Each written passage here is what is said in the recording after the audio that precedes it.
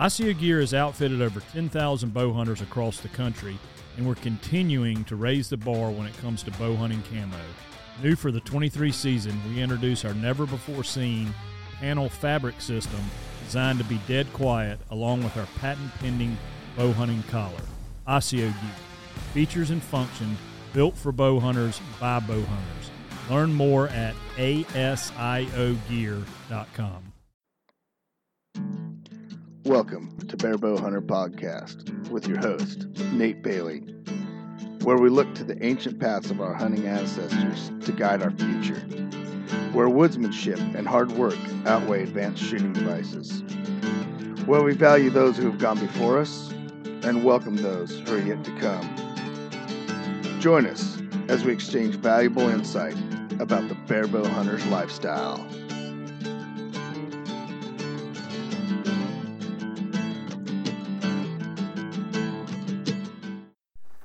There is so much more about hunting than pulling a trigger or releasing an arrow, and today we're going to talk about that in this podcast. And one of the big things is I drew my antelope tag after 13 years of waiting, and I drew it in a place that's near and dear to me, and the unit is Ochoco. It's Ochoco unit in Central Oregon, and it's not the best pronghorn tag to get. Definitely some of the trophy size and those kind of things kind of play against it, but there's one thing about this unit that is special, and that is the fact that I have spent a ton of time and I have so many memories in this unit that I just really want to hunt the unit for what it is. And I've seen a lot of antelope over the years in this unit. My uncles have drawn in the past, and my cousins have drawn in the past, and they all got antelope in this unit. And it's really interesting to me when I start looking, because when I say that there's more to hunting than pulling a trigger or releasing an arrow, this is part of what I'm talking about. You guys may have seen our t-shirt or our t-shirt that says tradition. It has a little old Ford Bronco on it. That Bronco is actually a picture of my uncle's Bronco, and I can remember that Bronco clear back in when I was 5-6 years old. And so when we talk about the things that the life outdoors are, or Barebow Hunter for that matter, it's tradition. And when we talk about things of hunting, I look around and I see the hunting community changing. We're getting a lot of new people in that don't have any tradition in hunting and don't have any of the old kind of way that you grew up in hunting, and maybe don't even have a grandfather or father that they have memories with in hunting. And that's not a bad thing. I'm not bagging on that, but at the same time, I want to point out to those people that hunting is a lifestyle. It's something that has been in cultures and handed down from generation to generation for years. And it also has to do with certain areas and geography, and there's a whole lot more to it than just going out and getting meat. Don't get me wrong, that's one of the big things about it. But there is something bigger than that, right? There's something a lot bigger to it than that. The uncles that I was around growing up, the men that taught me a lot about hunting, one of their ashes is spread in this unit. Another one, we have a plaque of memorial in this unit. And so there's so much more to going to the Ochocos and hunting a pronghorn. And the animal itself, right? Pronghorns are a animal of the West, and they're in our lore. And you look at native cultures that grew up in this country as well. And I consider myself growing up in this country and understanding some of those ideas of, having special places. I couldn't imagine with the European expansion, when people were being put on reservations, people that have spent their whole lives in this ground and have special things going on in this ground. It's sacred. And for them to be just rooted up and told that they can't be there anymore, I don't think I could have been as patient as a lot of the native people were patient. And I look at that now because there's places we have in this unit. We have places we call Hodge Point. We have places that we call, the blind. We have all of our own little names for these geographic areas, and it's not ours; it's public land. But at the same time, we feel like there is some kind of ownership to it, and we do look after the land and the animals over there. We're always paying attention to what's going on. My uncle, he keeps track of it, and he's over there all the time. And he grew up there. So let me go back just a little bit and let you know a little bit about the history that my family has with this land. My uncle started going there when it got out of reserve. I think it was in the 40s. And then of course my uncles were just boys then, and my mom was just a kid, and they'd been going there every year. And like most blue collar people, this was their vacation. Okay. They might have mixed some trips in to, like Prineville Reservoir to go fishing. They were from Sandy, Oregon. And so this was their vacation, and this was the time that they grew up, and they grew up in this unit. They grew up. This is how life was. It was a part of who we are as the Hodges. If you know anybody in the Hodge bunch, and that means the Baileys too that were brought in. My mom's a Hodge. That was her maiden name. But the Baileys and all the other people that were brought in, the Haynes and all these people that were brought in, they were all part of this big thing that revolved around the hunt. And so it's a part of us. I remember as a kid, when my uncles would come back and they'd have deer, and they'd be cleaning the deer, and we would always have the legs. They would knock the legs off at the first knuckle, and us kids would be running around camp with those hooves, making tracks everywhere around camp. And I could still, you could just understand. To this day, when you're a kid and you see the rigs coming back, everybody was checking to look in the back to see if maybe the back was open on the Bronco, or maybe the arms were hanging out the window and had blood on them. And we'd always check every time somebody came back. We would check. And back in those days, there was a lot of mule deer, you guys. But it was pretty cool to grow up like that. I was over there in my mother's stomach in October before I was born in November, and then every year after that until I went into the Coast Guard. And then I missed a few, and then once I got out of the Coast Guard, we've been back almost every year since. Even if we don't draw tags now, because it's all controlled units, even if we don't draw tags over there, we now go over there for a reunion in August or in June, and swim in the same swimming holes we did as kids.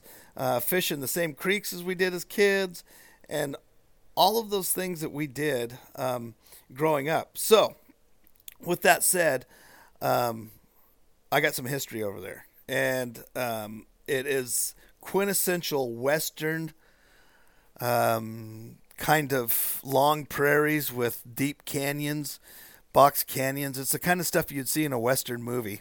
And I'm not going to talk it up too much because I don't want you guys getting tags to go over there. But one thing that I wanted to point out was I'm not the only one. I'm not the only one that feels this way about this unit.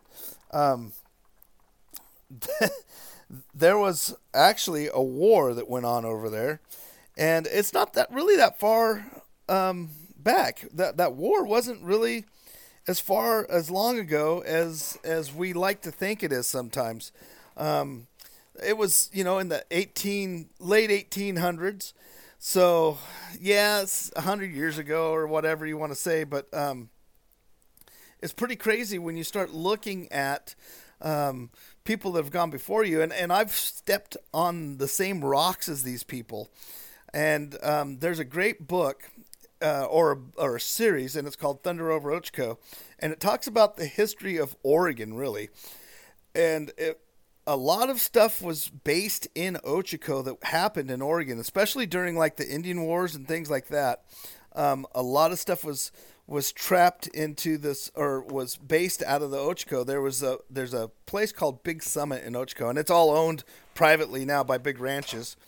But back then, the Indians, that's where they based all their stuff. I'm going to read. This is out of the 3rd volume of Thunder Over Ochoco, and I'm going to read about that Big Summit, and it'll kind of give you an idea of how nostalgic this hunt's going to be, and it's give you an idea of what we're looking at when we go over there. Where we're going to take off in this book is there were a group of people that lived in the Big Summit, and they were the Shoshone people, and they matter of fact, they were really smart warriors, and they actually tried. So the chief of this warring party, there was a lot of different Shoshone, but this group was kind of the ones that led the rebellion against the expansion of Europeans. And Has No Horse, it would be the English name of this fellow, who was kind of a war leader over there, and he stayed in Big Summit a lot. You know, they could make raids down into Klamath area. They did a lot. They make raids down into Klamath area, grab cattle, because there were quite a few settlers down in that area. They grab cattle and then drive them back up to the summit, and then they'd be able to keep the cattle there on the summit, and that way they could go through the winter. And he was kind of the leader of the rebellion against that, and he actually had I don't remember how many warriors with him, but they sent several parties in to try to get him out of there, to try to roost him out of there. And if you look at just some of the geography, some of the names of the creeks and stuff there, just past the Big Summit, there's a bunch of breaks in there, which are actually going to be where I hunt. And I've hunted there for years, and I didn't know why these names were there until I did a bunch of research. But there's Looney Creek, Stupid Creek, and Crazy Creek up there, and they all kind of come out of the same spot. Well, the reason that the legend is, and I can't confirm this completely, but it's probably pretty smart. The legend is the reason that those names of those creeks became, Looney, Crazy, is because that's where the cavalry go in, and they'd set up those camps in there. And the sergeants of the day, because they would go through lieutenants pretty quick, they were moving lieutenants back and forth and in and out, but the sergeants, they weren't moving.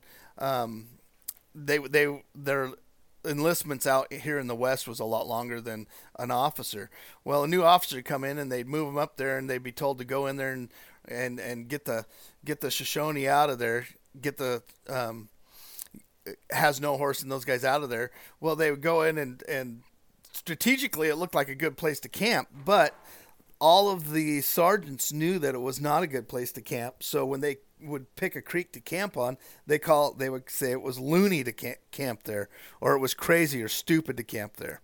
And that's how the legend has it that these names of these creeks came about. But at that area, that was the area of Has No Horse and his tribe, and even Paulina was in there at times. And Paulina, you got to understand that there were a certain group of these guys that were trying to get all of the natives together and make a confederacy and fight. The problem was they fought so much among themselves that it was really hard for them to actually get together. And I think history would look a little different if they pulled it off, because it took years to try to get Has No Horse out of there, and Yellow Jacket and those guys. It took them forever to try to get them out of there. And I think that's part of the reason it was in, it wasn't reservation. It was, I don't know. It was set aside, but I think that's part of the reason it was until the 40s, is they were trying to keep that from happening again, because it was so hard to get them out of there the first time. And if you look at the Ochoco and you look how it's situated, and Big Summit especially, you could see that it's really hard to penetrate as far as the geology is concerned. And if you come up through Lookout and you come through that pass in there, there's places in there that are so tight that they'd have somebody at the lookout and they'd be waiting for them on the other end when they get through, and they just absolutely run them down. And so that was one of the big problems they were having getting through there. So I'm going to read you a little bit of information here. This is from that era, and this is when the dragoons were sent in there and what they found on Big Summit. And some of the stuff is still there. I hunt around Big Summit. I hunt on the public stuff around Big Summit.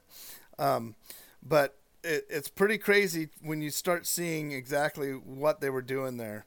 And I'm going to read this and talk. It'll give you a little bit of the history and a little bit of the mystique of the Ochoco.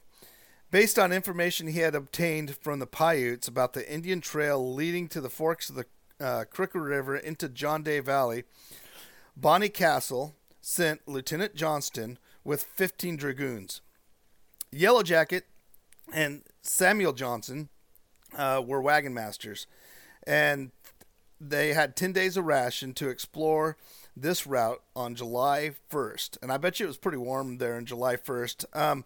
I've been over there in July, and there's a lot of grass. They didn't have to worry about feeding their cows or anything, or feeding their horses or anything. But the day Captain Wallen left Camp Division, it was Bonnie Castle's intention to link the trail with Scholl's survey. So there's a bunch of things going on right now. The dragoons were going into the interior. There were people going around it. And the way that this author writes this is he's got so many hundreds of things going on at once, it's hard to keep up with. Meantime, Bonnie Castle swept into Paulina Valley and went east without sighting an Indian. But he did locate what would become the northern section of the Wairika Trail. Doubling back through Rabbit Valley, he united with Lieutenant Dixon, and they began the exploration of Big Summit Prairie, where they found evidence of recent large Shoshone encampment. Around the outer perimeter of the deserted camp, there were improved rifle pits and breastworks of logs. This was the first recorded evidence of actual field fortification constructed by Indians, discovered some 22 years before Joseph of the Nez Perce was given credit for that military feat. I don't know why this is such a big deal. Of course they did. Of course they had. Of course they had rifle pits. I mean, they've been fighting forever. It always makes me laugh when I hear people talk about, even ancient people, and the Indians there weren't ancient, of course, but of course they had rifle positions and they knew what they were doing. I don't know why that was something that people were like, oh my gosh, they actually had rifle fortifications. Have you ever been to Captain Jack's Stronghold in California? They were master tacticians. They knew exactly what they were doing. Matter of fact, Has No Horse was running weapons into Captain Jack during the war, and nobody even knew it until later. That's how masterful they were at what they did. And, okay, we're going to continue here. They were more impressed over this discovery than the supply route that they were searching for. It cracks me up. I can't believe that the Indians had places to shoot from and they fortified it. From a military standpoint, this was extremely valuable information, for it gave the Army forewarning of what type of people were defending the Ochoco. They should have known that. If you follow this book and you follow the things that happened there, there were several engagements. But this bit of intelligence was ignored in the belief that the Indian could not possess such knowledge of military tactics, much less apply it. They would find out real quickly that that wasn't the case. They would find out real quickly that they would get their butts handed to them, and they did for several years. I was over 20 years they were getting their butts handed to them in there. They're also observed. They also observed mirror flashes on top of high flat top mountains and tracks of horses which joined Big Summit Prairie and proceeded north over the high divide between Lookout Mountain and the cone-shaped spire of Round Mountain.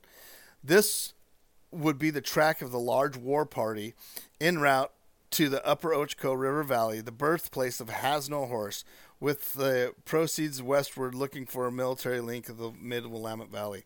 So, with that being said, if you guys are still with me here, like I said, there's so much more to hunting than pulling a trigger. I am going to go over to this pronghorn hunt. I've been waiting 13 years for it. I've been putting in for 13 years, and I'm going to take my muzzleloader. And this muzzleloader I got from Three Rivers Archery, and I put together. But I just feel like for years, people have been hunting pronghorns in the Ochocos, and I kind of want to pay homage to that as I do it. Not just to those people, because, Has No Horse and his family have been there for who knows how long, but also my own family. One of the places that we normally see antelope a lot, my uncle Dick, who is no longer with us, I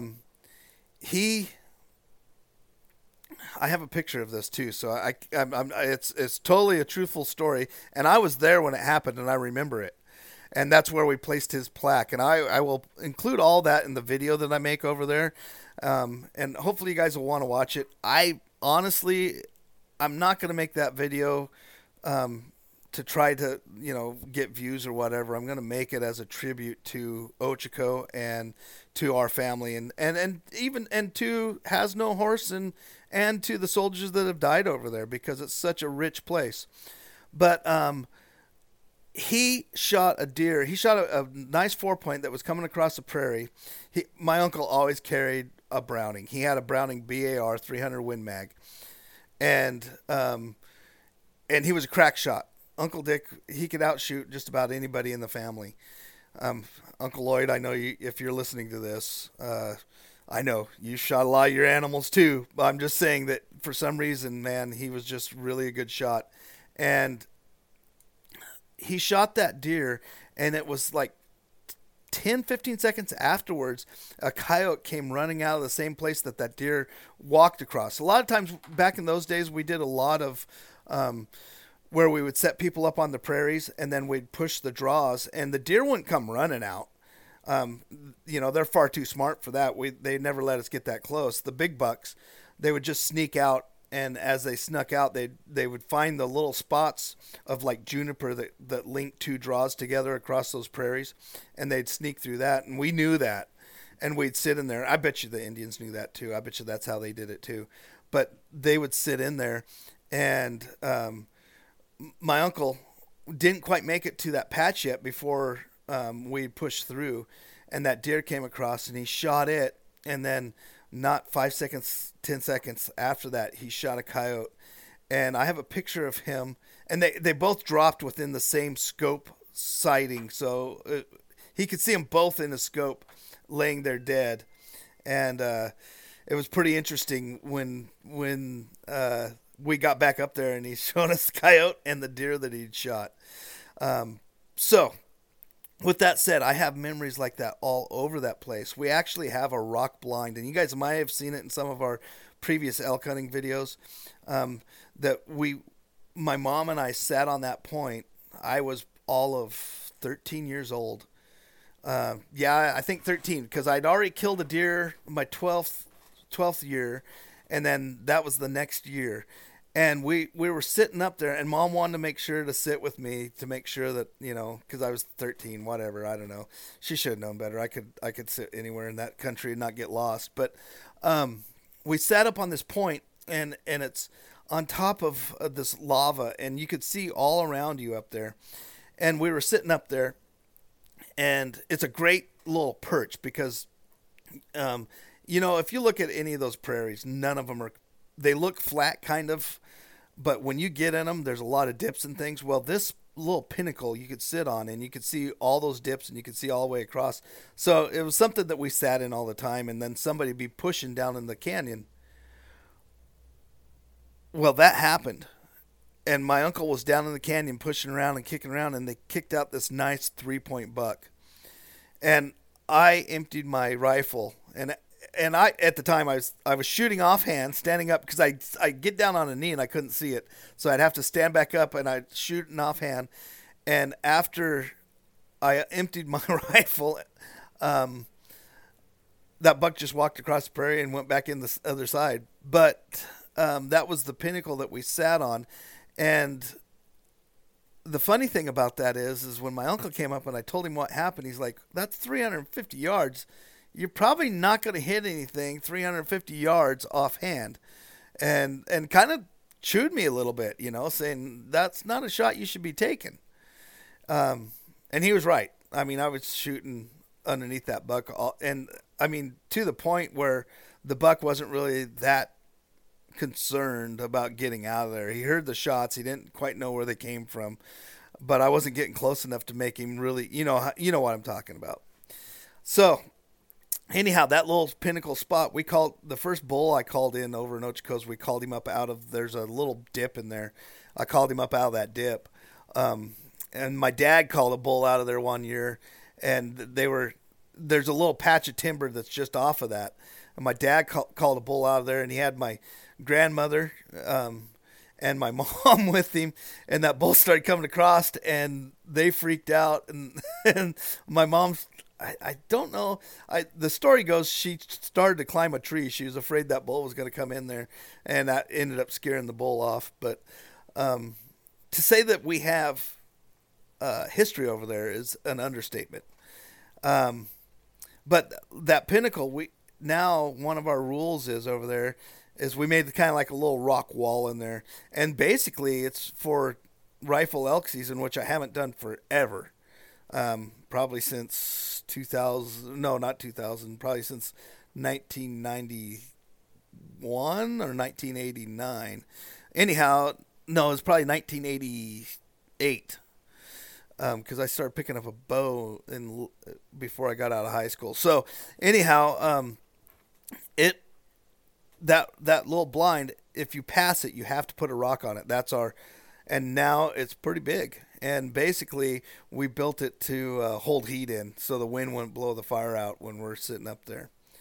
So, with that said, there's way more to hunting, you guys, than pulling a trigger. When I'm sitting in that blind, I could hear my uncle's. I could hear his Jeep coming across, who's no longer with me. I could see my grandfather, his coveralls, walking into camp with his red hat and pulling the magazine out of his old 720, and I can remember or 760 Pump Master. I can remember all this stuff, and that's a part of hunting just as much as the rest of it.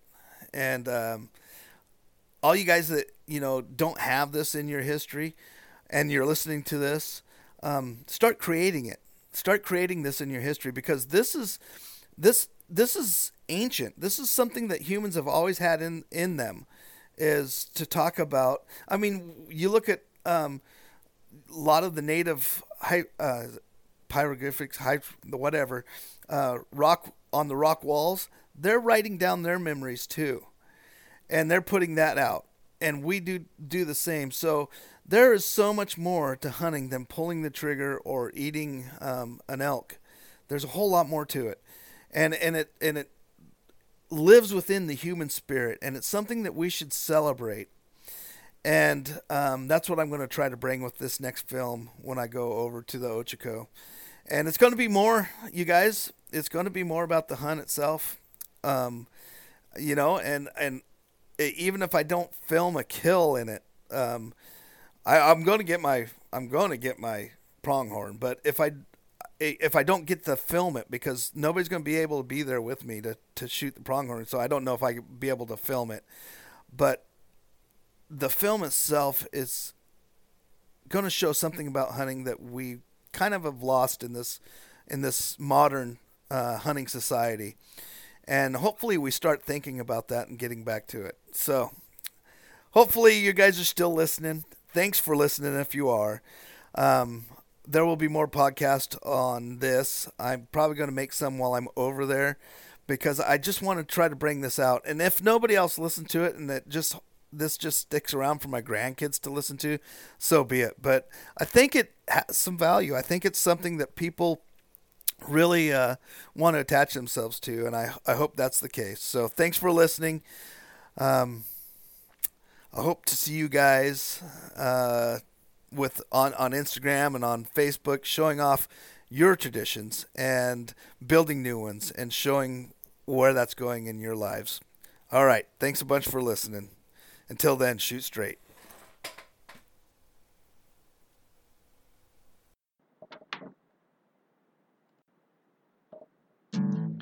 Thanks for joining us for another installment of the Barebow Hunter podcast. Remember, we couldn't even be talking about this stuff if it wasn't for our public land. So go and support the people that are protecting it. Backcountry Hunters and Anglers and TRCP. Also, if you'd like to see more of Barebow Hunters, go to our Facebook group. Go to our Instagram at Barebow Hunters. Like us and hashtag all of your photos with your barebow goodness in them. Barebow Hunter. We have a website as well. You can go over there, check out the rest of the podcast. We have videos, we have t-shirts and hats. Thanks again. Until then, shoot straight.